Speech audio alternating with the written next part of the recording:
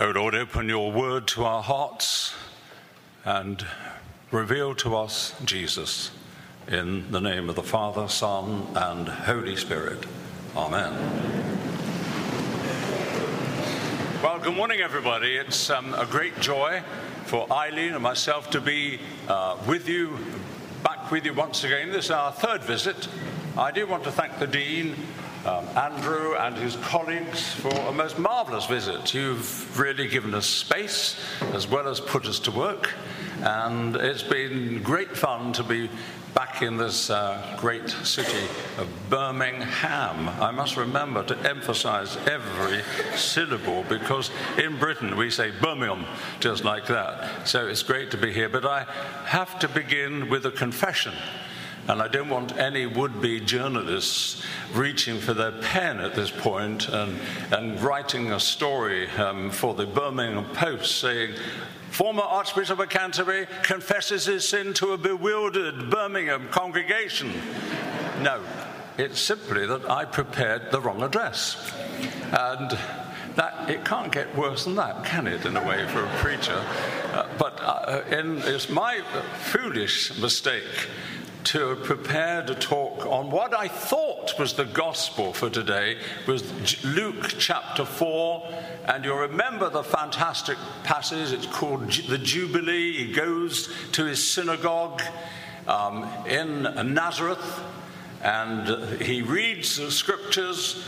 He sits down, and it says, every eye in the synagogue was fixed on him.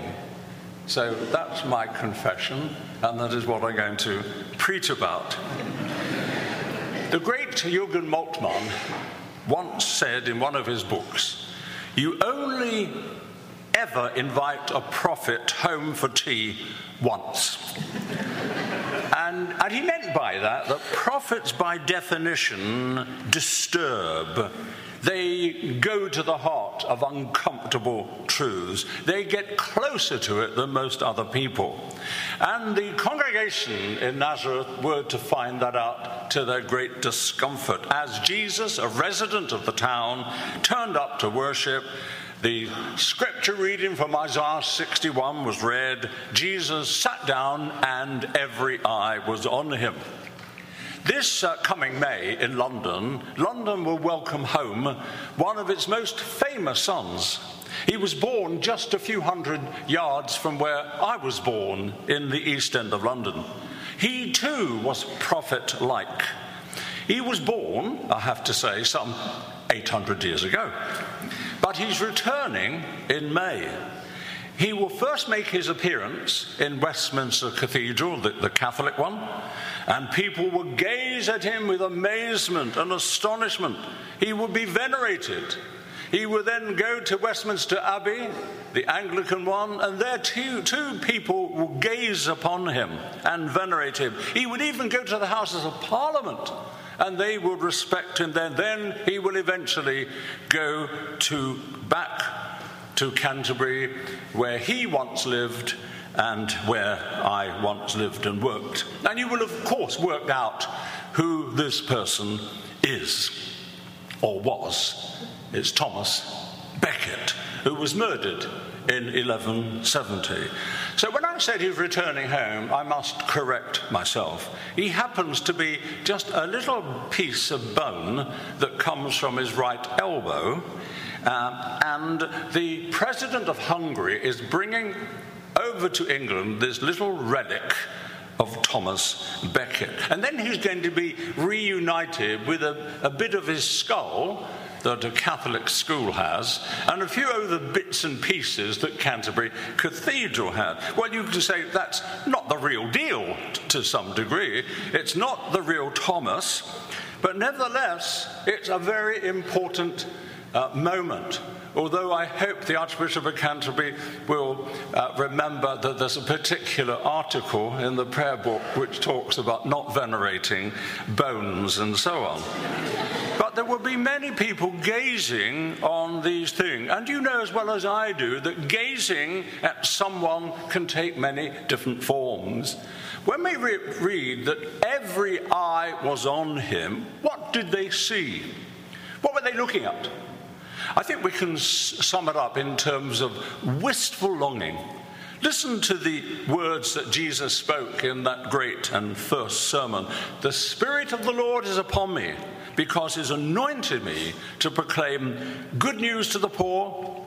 He has sent me to proclaim freedom to the captives, recovery of sight for the blind, to set the oppressed free, to proclaim the year of the Lord's favor. What a message of hope to the poor, to those locked up, to the blind, and to the oppressed. And we should not fail to hear the message of hope in the power of those words. You see, words have more power to change things than perhaps we realize. One of the great sons of America is the great Martin Luther King.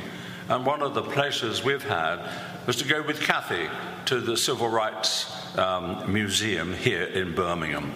Martin Luther King knew, in the words of the Magnificat, that words can cast down the mighty from their thrones and exalt those of humble estate. Great words said with passion and conviction do change the destiny of a nation and give hope. You've only got to think of Abraham Lincoln and his great speech. Martin Luther's powerful, "I have a dream." Those words said in Washington probably did more to change America than all the words of other politicians or 1,000 sermons, because it articulated the aspiration in the hearts of millions of black people as well as white people alike.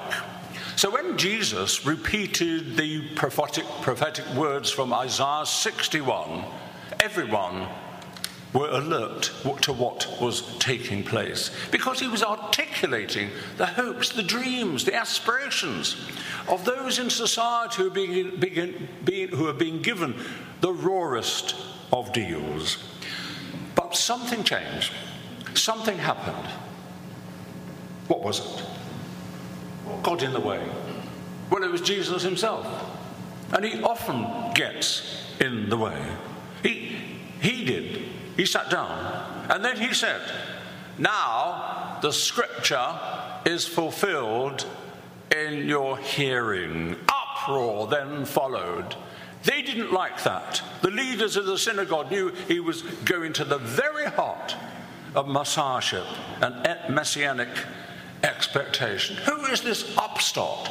We know his mother and father. We know his brothers and sisters.